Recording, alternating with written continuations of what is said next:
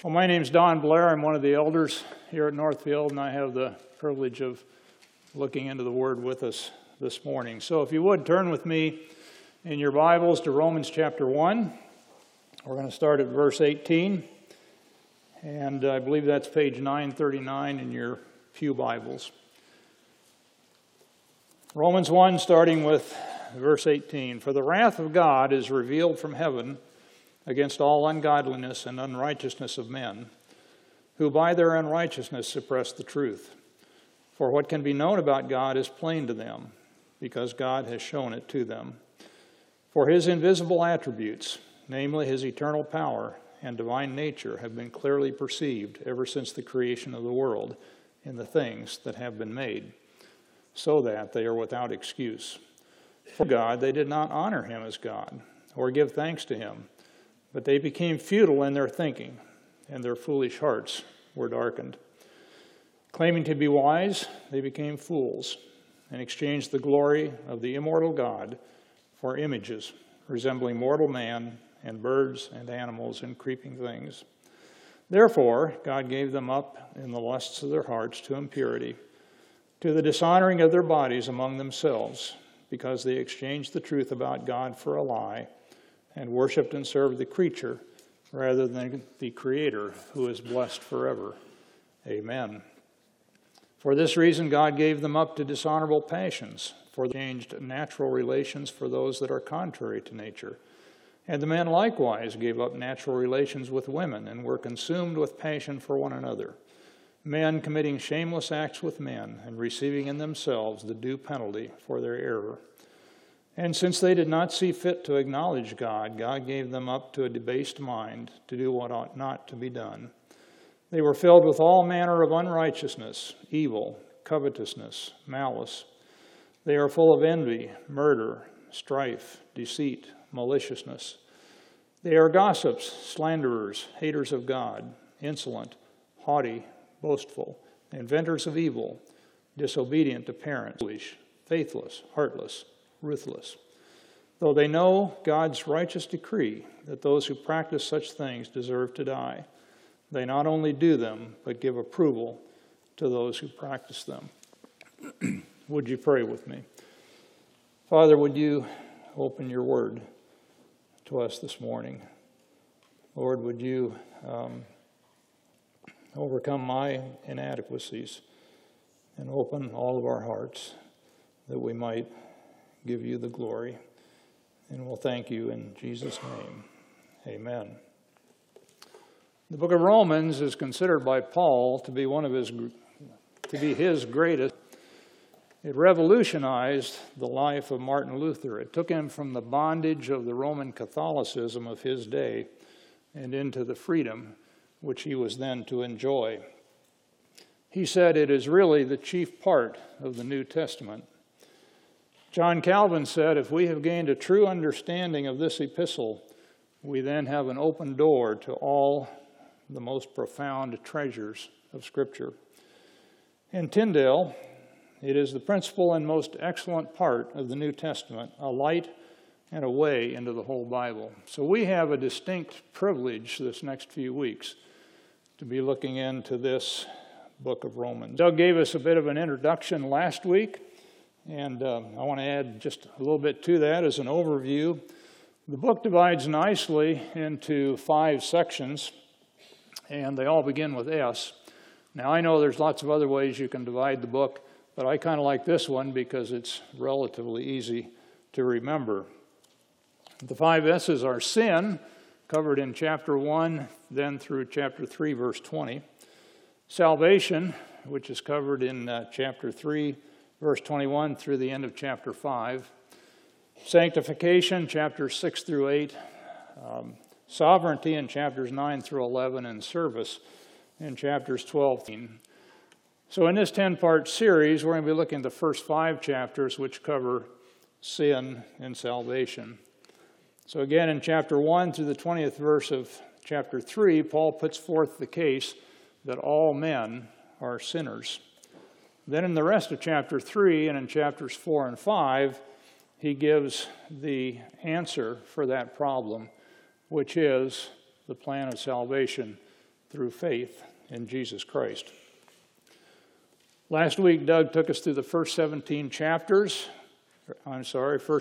verses of chapter 1, looking at what the gospel is, its power, not to be ashamed of it, and that the chief manifestation in my life should be that I make Jesus the Lord of my life. So we're considering this morning the rest of chapter 1, in which he makes the case for the Gentiles being under sin and just how that happened. And then in chapter 2, starting next week, he'll make the same case for the Jews. So looking at this passage, I want to focus on what we can learn from what happened to these people about whom he is writing. Verse 18 tells us this: "For the wrath of God is revealed from heaven against all ungodliness and unrighteousness of men, who by righteousness suppress the truth." That verse seems to me to kind of summarize and encapsulate the rest of the verses in the chapter. And with that in mind, our take-home message for today is this: that suppressing the truth has consequences. And kind of the outline, we'll look first at what is the truth. Secondly, how did they suppress the truth? And thirdly, what were the consequences? And I'm going to focus mainly on the first two of these three, because the consequences really don't need much explanation. So I want to focus instead on how we can avoid those consequences. So what is the truth? Looking first at the passage, then we'll look at some other scripture. Paul tells us in verse 19 that what can be known about God is plain because God has shown it to them. What has he made plain? His invisible attributes, namely his eternal power and his divine nature. How has he made it plain? By the things that were made at the creation of the world. And implied in that is that God is the creator, which we're told plainly later in verse 25. David says the same thing in the first 6 verses of Psalm 19. In verses 1 and 2, "The heavens are telling of the glory of God, and their expanse is declaring the work of his hands. Day to day pours forth speech, and night to night reveals knowledge." And in Psalm 8:1, "O Lord, our Lord, how majestic is your name in all the earth. You have set your glory above the heavens." So the truth mentioned here is that God has plainly made himself known to men in creation. What else do we know about the truth? Well, David goes on in the second half of Psalm 19, where in verses 7 through 8 we read this: "The law of the Lord is perfect, reviving the soul. The testimony of the Lord is sure, making wise the simple. The precepts of the Lord are right, rejoicing the heart. The commandment of the Lord is pure, enlightening the eyes." So these terms, law, testimony, precepts, commandment, all refer to God's word. And you might recognize those verses as also appearing in Psalm 119, where all 176 verses of that psalm are in praise of the scriptures. So Psalm 19 kind of gives us the whole story in a nutshell. Men can know God through verses 1 through 6, and they can know God through his word, verses 7 through 14. Looking at the New Testament, John 1:1 tells us that in the beginning was the Word, and the Word was with God, and the Word was God. Later in verse 14, "And the Word became flesh and dwelt among us." So we know from these verses that Jesus is the Word. Jesus said then in John 14:6, "I am the way and the truth and the life." And in John 17:17, he said, "Sanctify them in the truth. Your word is truth." So Jesus is the Word, Jesus is the truth, the Word is truth. So the question for us is, if the Word is truth, what are we doing with it? Are you seeking the truth by regularly being in the Word? Am I seeking the truth by regularly being in the Word?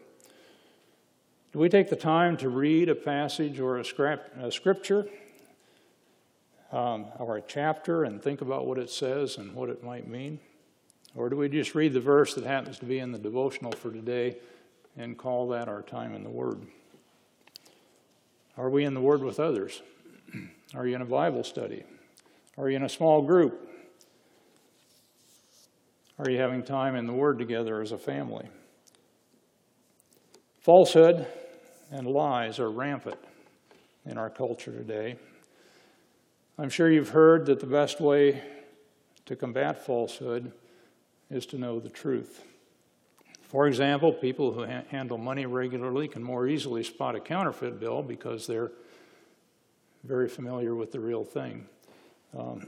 A jeweler may easily recognize a fake gem because he is familiar with the real thing. And we can come against the lies of Satan better when we know. I believe there's a reason that truth is the first in the list of spiritual armor in Ephesians 6:13 through 17, where we read in the first half of verse 14, "Stand therefore, having fastened on the belt of truth." I mentioned a minute ago, John 17:17, "Sanctify them in the truth. Your word is truth." I considered that verse at our recent communion service. Sanctification is the process by which we grow spiritually. And so if truth is that the Holy Spirit uses to grow us spiritually, should we not want to know as much of the truth as we possibly can? We should be eager to be in the Word because it's our spiritual growth hormone, if you will. So God has made the truth plain to us in creation and in His Word. So they knew the truth, but they suppressed it. Let's look at how did they suppress the truth. Verse 18 tells us it was by their unrighteousness. But subsequent verses get a bit more specific. 21, they did not honor God or give thanks to Him. Verse 25, they worshiped and served the creature rather than the Creator.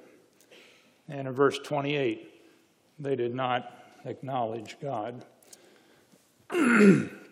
Excuse me. Let's consider for a few minutes the last three of those. First, they did not honor God or give thanks to Him. So we might ask, how is failure to honor God and failure to give thanks a suppression of the truth? The truth is, as we've seen, is that God is creator of both the universe. Let me suggest that giving thanks is honoring God because it gives credit to Him for all that we have. It acknowledges Him as the Creator and us as His creation. Or as we sometimes hear people say, God is God and we are not. When we fail to give thanks, we're suppressing that truth. And just as an aside, I won't talk about this now, but I believe that failure to pray is also a suppression of the truth for the same reasons, because prayer is acknowledging to God that we have needs and that we're relying upon Him for the provision of those needs.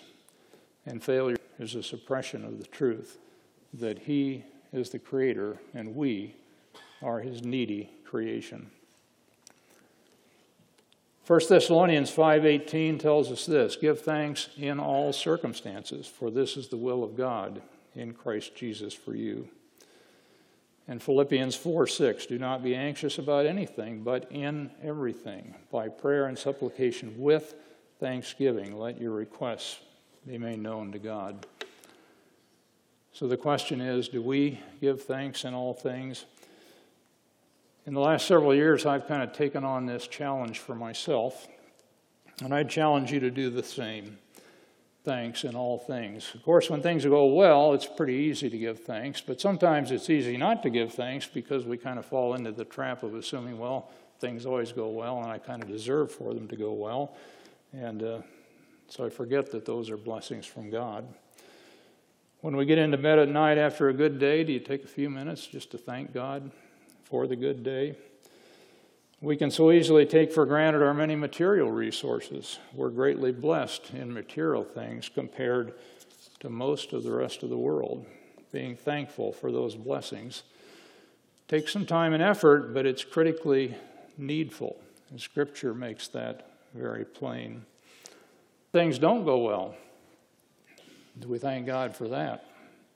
It's harder, and it takes practice. When the day has not gone well, can we thank Him for that and just acknowledge that we're trusting that He's working out the things that didn't go well for our own good? Do we thank Him when our situation is not what we would desire, such as having health problems, maybe being single, maybe having lost a spouse, being in a difficult relationship, maybe having a relationship ended, or being mandated to wear a mask? Or you can plug in whatever your situation is. This is when thankfulness becomes very hard, but biblically, that's our command, to give thanks in all things and in all circumstances. This is a very minor example, but it does illustrate my point. As some of you know, I recently had the opportunity to take a trip and visit some friends and family in the East, and after I'd driven all day for the first day, I stopped at a restaurant for supper with plans to drive a bit further before I stopped for the night. Well, something happened to my order. I never did fully understand what it was, and they apologized profusely for it. But the end result was it took 45 minutes for me to get my food. And then low eater, and so it ended up being well over an hour that I was in there before I got back on the road. But trying to remember to give thanks in all things, I thanked God for the delay and acknowledged that perhaps He didn't want me to be on the road at the time that I would normally have been there. I confess, of course, that I don't remember to do that all the time, and you won't either. But I challenge all of us to work on it and practice it, knowing that only by consistent practice does something become a habit. And we want it to become a habit because thankfulness is a suppression of the truth. Another way they suppressed the truth is in verse 25. They worshiped and served the creature rather than the Creator. One way this was done, according to verse 23, was by exchanging the glory of the immortal God for images resembling mortal man and birds and animals and creeping things. They were literally worshiping idols. Now, I doubt that any of us are bowing down to statues of men and animals or worshiping them, but let me suggest that what too often does happen is that we worship and serve ourselves rather than God. I think more than we realize, and probably most of the time without even realizing it at all. It's not unique to us. You know, the prophet Haggai had to write to the Jews in Jerusalem who had returned for the purpose of rebuilding the temple, but then after they started it, they stopped, and they stopped because they were working on their own houses, and he had to reprimand them for that they were serving themselves by building their own houses rather than the house of God. And so whenever we attach time and effort to meeting our desires, we may be serving ourselves rather than God. Now, is that always? No, certainly not, but let me give you two examples to consider. First, how often do we say that we just don't have time in our busy day to be in the Word or prepare for a Bible study or prepare to teach a Sunday school class, but we seem to have time to do other less important things? Now, I suspect that some of you may be thinking, well, now that's pretty easy for him to say because he's retired and he has all kinds of free time that I don't. Believe it or not, I struggle with this now more than I ever did in the past, and here's why. Because with that extra time, it's just too easy to want to use it and relax and do something fun than to do something that would perhaps be more profitable. For example, when I was working, Lori and I were raising our family, we almost never watched TV, and that was mostly because we just didn't have time. Now, I have more time. And I do enjoy watching some TV, although it can get old pretty fast, but it sometimes becomes an issue when I do have some of that extra time as to how am I going to use it. Do I watch some TV and some movies? Yes, I do. I enjoy that, but I have to be careful that I don't do it too much and to the neglect of important things. A second example, you might have noticed from the bulletin and pulpit announcements over time that we have difficulty filling certain volunteer needs. We in leadership sometimes wonder, why is that the case? Is it because we, and I include myself in this, that we're more interested in serving ourselves than the church? It's something for us to consider. Our relationship with the local church and with our Creator is significantly strengthened by serving. And here are two passages that speak to the value of serving. Proverbs 11:25 says, "Whoever brings blessing will be enriched, and one who will himself be watered." In commenting on this verse, Charles Spurgeon said, and I quote, "In watering others, we ourselves are watered. We often find in attempting to teach others that we gain instruction for ourselves. Our own comfort is also increased by our working for others." End of quote. The other passage is Ephesians 4:15-16. "Rather, speaking the truth in love, we are to grow up in every way into Him who is the head, into Christ, from whom the whole body, joined and held together by every joint with which it is equipped, when each part is working properly, makes the body grow, builds itself up in love." Now we know that Christ's body is the church. Who builds up the body? The scripture says the body builds itself up. I don't know if you've thought about that before.